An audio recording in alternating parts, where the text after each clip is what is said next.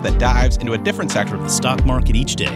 I'm your host, Emily Flippen. I'm Jason Moser. I'm Nick Seipel. I'm Dylan Lewis. And today we're talking financials. Today we're talking consumer goods. Wildcard Wednesday. And we're talking energy. And today we're talking tech. Let's dive in.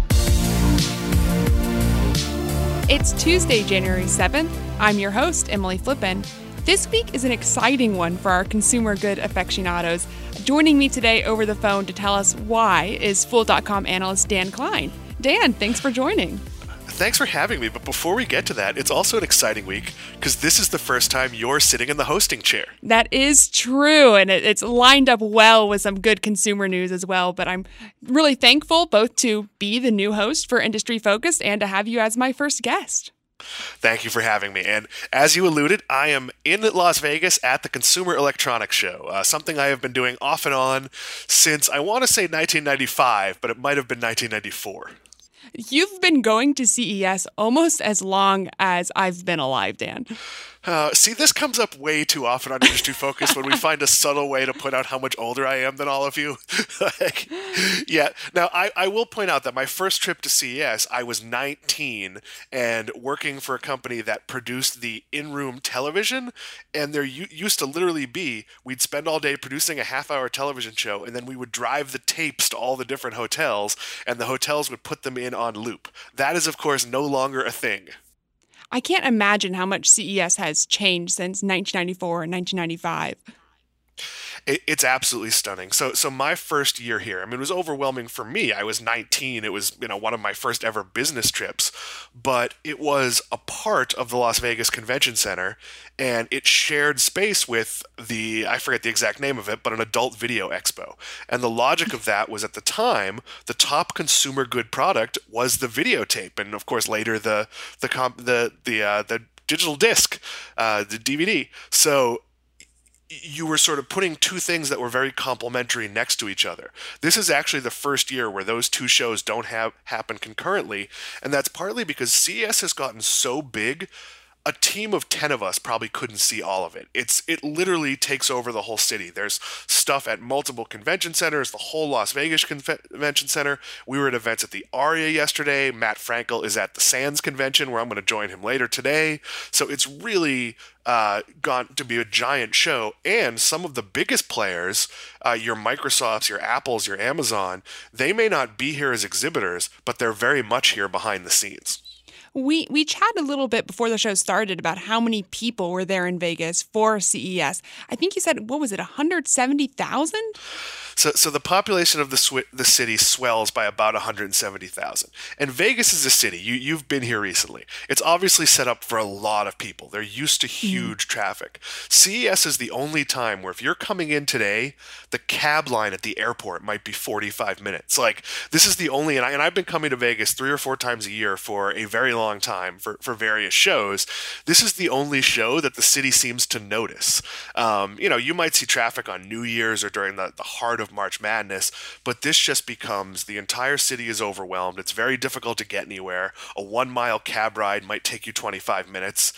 So this pushes Vegas to its absolute capacity.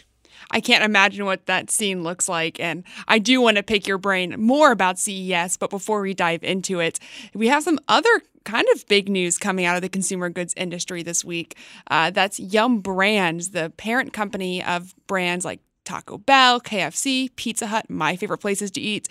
They decided to acquire another brand into its mix.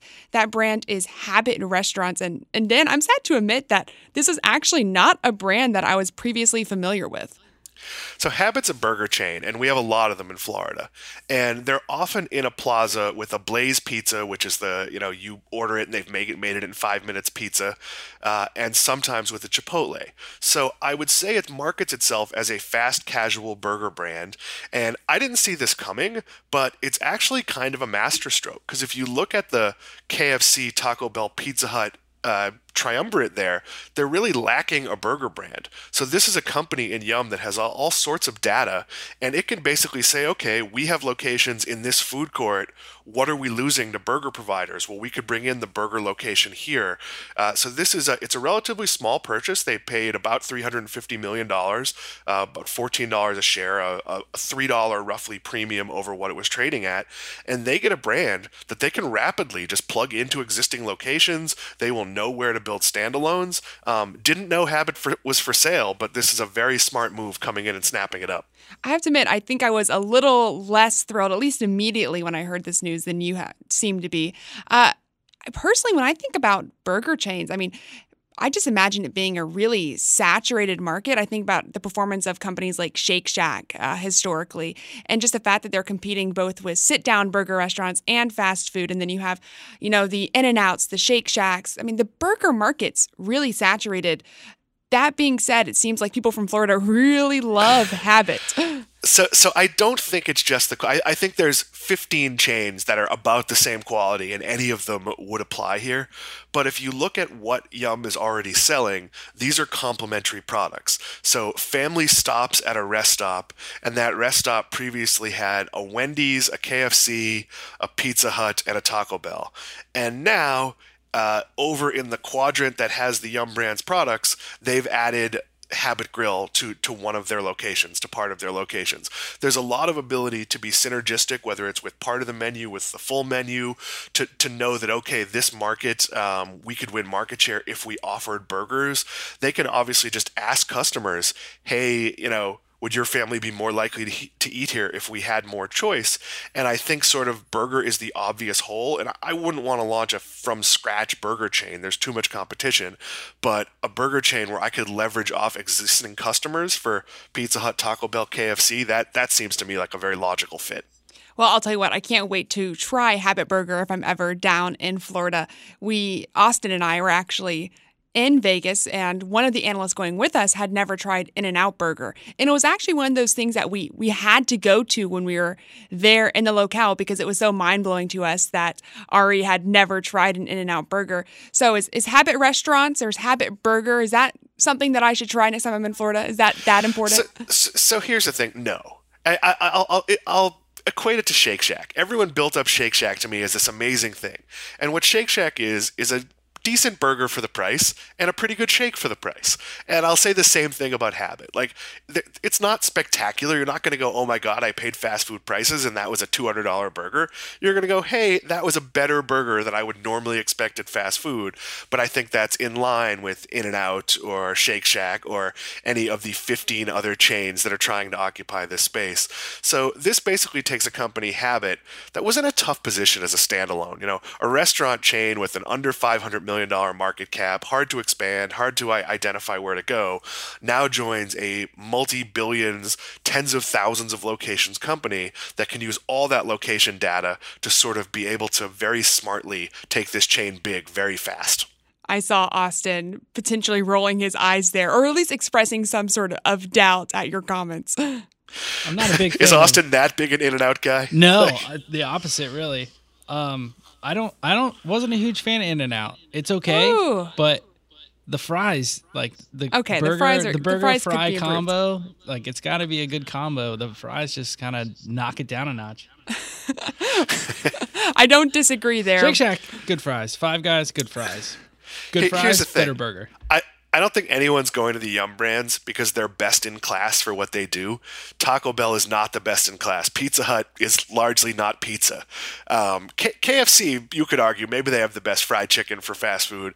But in general, if Habit Burger is good enough, that speaks well to what Yum has been doing. And then it becomes about capacity, audience, location, ability to deliver, all of the technology you can leverage as a much larger company. Hey, 3 of the family wants Taco Bell, 1 person wants Habit Burger, 1 person wants KFC. You can make that logistically work in a way 3 separate standalone chains couldn't. Well, I think I could I disagree with some of those points, but I will be really excited to see what happens to happen. And I do hope they expand some. I hope they take advantage of Yum's brand scale and get up here to DC sometime. And honestly, I feel like I could probably talk about fast food all day, which is something a vegetarian probably shouldn't say, but I'll say it anyway. But I know that listeners want to get on to the exciting stuff coming out of CES. I know there's so much hype, so much excitement out there. What are you seeing, and how much of it is just hype to you? So one of the things I've learned having gone is the real announcements have become less and less. When I was here a few years ago, that's when they first announced Sling TV, and that was somewhat revolutionary. It's going to be the first live streaming television at a low price. And since then, the announcements have gone down in sort of impact, and it's more about broad product categories. But a lot of what you'll see on TV, so your local news will do like, oh my God, at CES, there's a toilet that can tell you if you're sick. There are robots that can do all these different things, and there are. Those things are here. There's a $3,000 plush robot that's very lovable. It replaces, I don't know, a pet and a child. Like, it seems like a pretty cool product. But is there ever really going to be a mass market release of a $3,000 huggable robot? Probably not. So a lot of what you're going to see on the like, this is the coolest stuff out of CES, it's much more pie in the sky. And the real stuff to look at is the sort of incremental changes. Samsung yesterday introduced a television that rotates so you can view it like an upright smartphone. Sounds silly, but given how we're experiencing some of our data, some of our information, that perspective makes sense. We went to a Qualcomm press conference where they, with some hype, talked about it was a Lenovo 5G connected laptop. Well, that's going to happen. As 5G networks get built out, you're going to need dedicated hardware. But of course, you could buy a 5G connected laptop, you just can't do anything with it because there are no 5G networks, and in fact, there aren't even pricing parameters for how you might connect to those networks. So you really have to sort of dig through what's real and what's just sort of hypothetical. Yeah, your mention of the TV reminds me that last year at CES, I think there was, if I remember correctly, a ton of excitement around products like LG TVs that would do stuff like roll up into boxes. So I guess you could bring them with you places. So, and I don't think that actually ended up happening in 2019. And I think they're back again in 2020 at CES. So are there any products that you actually think consumers might have a chance of getting their hands on this year? Or is everything there just conceptual? No, I think it's much more the incrementally interesting products. So the last few years, one of the ongoing themes has been the sort of behind-the-scenes battle of Amazon and Apple and Google and everybody to get their digital assistants in other products. And I think you're going to see a tremendous amount of that, where whether it's something you're seeing, hey, lamp, what time is it tomorrow? That's a terrible question. That makes no sense. Hey, lamp, how far away is the Venetian Hotel? That, I think, is going to become very common, but you're also starting to see more Internet of Things connected devices where your smart device is doing things without your input. Maybe your lamp is ordering a new battery, a new bulb from Amazon because the bulb has gone out. That technology has been shown for years. It's started moving into more reality. One of the things you see every year that's not practical is, it's a smart refrigerator that can tell you when your milk has gone bad, when your eggs have spoiled, and the reality is no one will pay for that because you have a pretty good test for whether your milk has gone bad that doesn't cost you thousands of dollars. But the idea that those things exist, you'll start to see a high end, and you'll start to see things become the norm that were once fanciful. Smart TV used to be like, will this ever happen? And now it's really a question of, do I want it in the TV, or am I going to buy this under $30 device to have it anyway? So there's a lot of practical stuff here. It's just not what's going to make the news. I even express, I guess, some doubt about the interconnectedness of things that I think a lot of people feel like is coming sooner rather than later. When I think about Amazon's Alexa device, it's probably the most ubiquitous in-home smart system, if you will. People still largely don't use these types of consumer devices in their most effective ways. They mostly use them for listening to music, setting timers, hearing weather. In reality, what I would imagine Amazon and others who are connected with them want them to do is purchase things, right? Hear your news. So do you see people increasingly using connected devices? No. Well, I see them using connected devices, but I see them using them for what I do. Hey, Alexa, play some Bruce Springsteen. Hey, Alexa, what time is it? Set a timer. Very basic things. We probably just set off a lot of people's Alexas with that. Yeah, we have not made the major jump into even ordering is not so simple, or phone calls, or things that should really be integrated. And that's absolutely the end game. But we're still in a turf war for just which devices will you have and how will you use them. And I think usage expansion will happen. I know that I will sometimes use a voice search on my television when I want to narrow down, hey, Alexa, what episodes of Saturday Night Live do I have available? And it will bring up anything for free or for paid that I could watch in that genre. You're going to start to see creep where it becomes more useful and more integrated, and then you'll slowly see an expansion. But I don't know if full-on smart home will ever become something your average person wants, because as much as it's cool to walk in and say, like, house, turn the lights on, start the toaster, make me a cup of coffee, none of those things are all that hard to do on their own. And there's an enormous amount of stuff here for that. If you want to smart anything, it's here. But the real innovations you're going to see are more going to be around smart health and taking things like connected fitness to the next level. And that's everything from the room full of, call them Peloton knockoffs, where it's Peloton for boxing, it's Peloton for kickboxing, it's Peloton for any sport you could think of. And then you're going to start to see, like, okay, your watch can now tell you your blood sugar is low. And these are real world things we're starting to see integrated. And I think that will probably be the biggest leap that starts to slowly trickle out of this year's show. Let's talk about that a little bit more, because when I hear you say that, the first thing that comes to my mind is Fitbit. And that was a trap that I fell into at about $14 or $15 a share when I really believed in the value of the information that Fitbit was going to collect on health and how valuable it would be for people who were Fitbit users to collect information about their health. And it was connected, right? It was connected through your body, it was connected through your app. And at some point, the value proposition was it would be connected to your healthcare provider, your insurance provider potentially. But none of that's really materialized. I wonder if healthcare is one of those things that people like to keep private. So I think on an aggregate basis, there's a lot of good things happening. Apple is figuring out heart disease trends and other things using aggregate data you could never have collected through surveys or studies or other methods. So we are seeing it on a gross level. I think we're also seeing it on an athletic performance level. I mean, I am by no means a high-performance athlete, but I use a Fitbit to track my steps and my energy output and have I exercised enough today and water and things like that. And for someone like me who's making a pretty strong effort to get in shape, which is something we've talked about, not you and I, but me and various hosts on different shows, I'm willing to use some next-level stuff. I'd love for my watch to be able to tell me, hey, you legitimately are dehydrated, go get some water. And I think those things are coming, and people, yes, they want control, but it's going to become like Teladoc, where it's just such a convenient service, you're maybe willing to look aside some of the privacy issues. I agree with that, and anything that could make me catalyze to be healthier in my life, especially drinking water, would probably be helpful for me. So when you think about what CES and the things you're seeing there and the excitement around new consumer products means for investors, you mentioned that Apple and Amazon, these big companies that have historically been great consumer goods innovators, aren't there at the show. Is there really any actionable information? Is there really any meaning for investors in CES? So I think one of the things to look at as investors is what's the ongoing story for consumer goods. Let's forget technology for a second. The ongoing story for consumer goods, for retailers, is omni-channel and supply chain logistics. So there's a lot of hype that's coming out. Uber showed off its Sky Taxi in partnership with Hyundai. It can fly.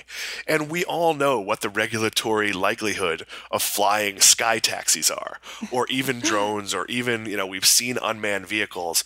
But it's that sort of stuff in the fringes that you're seeing. The you'll see robots at this show, and I have for the past 10 years, that do really cool stuff. A standing robot that can make you a drink and vacuum and, I don't know, babysit your kid. And that's great, but where have we seen robots? We've seen them on the floor in Walmart doing inventory. We've seen them at Stop and Shop, which is a regional grocery store chain, scaring people. Not really sure what they're robots. We see them in the back end doing order fulfillment for pickup and delivery.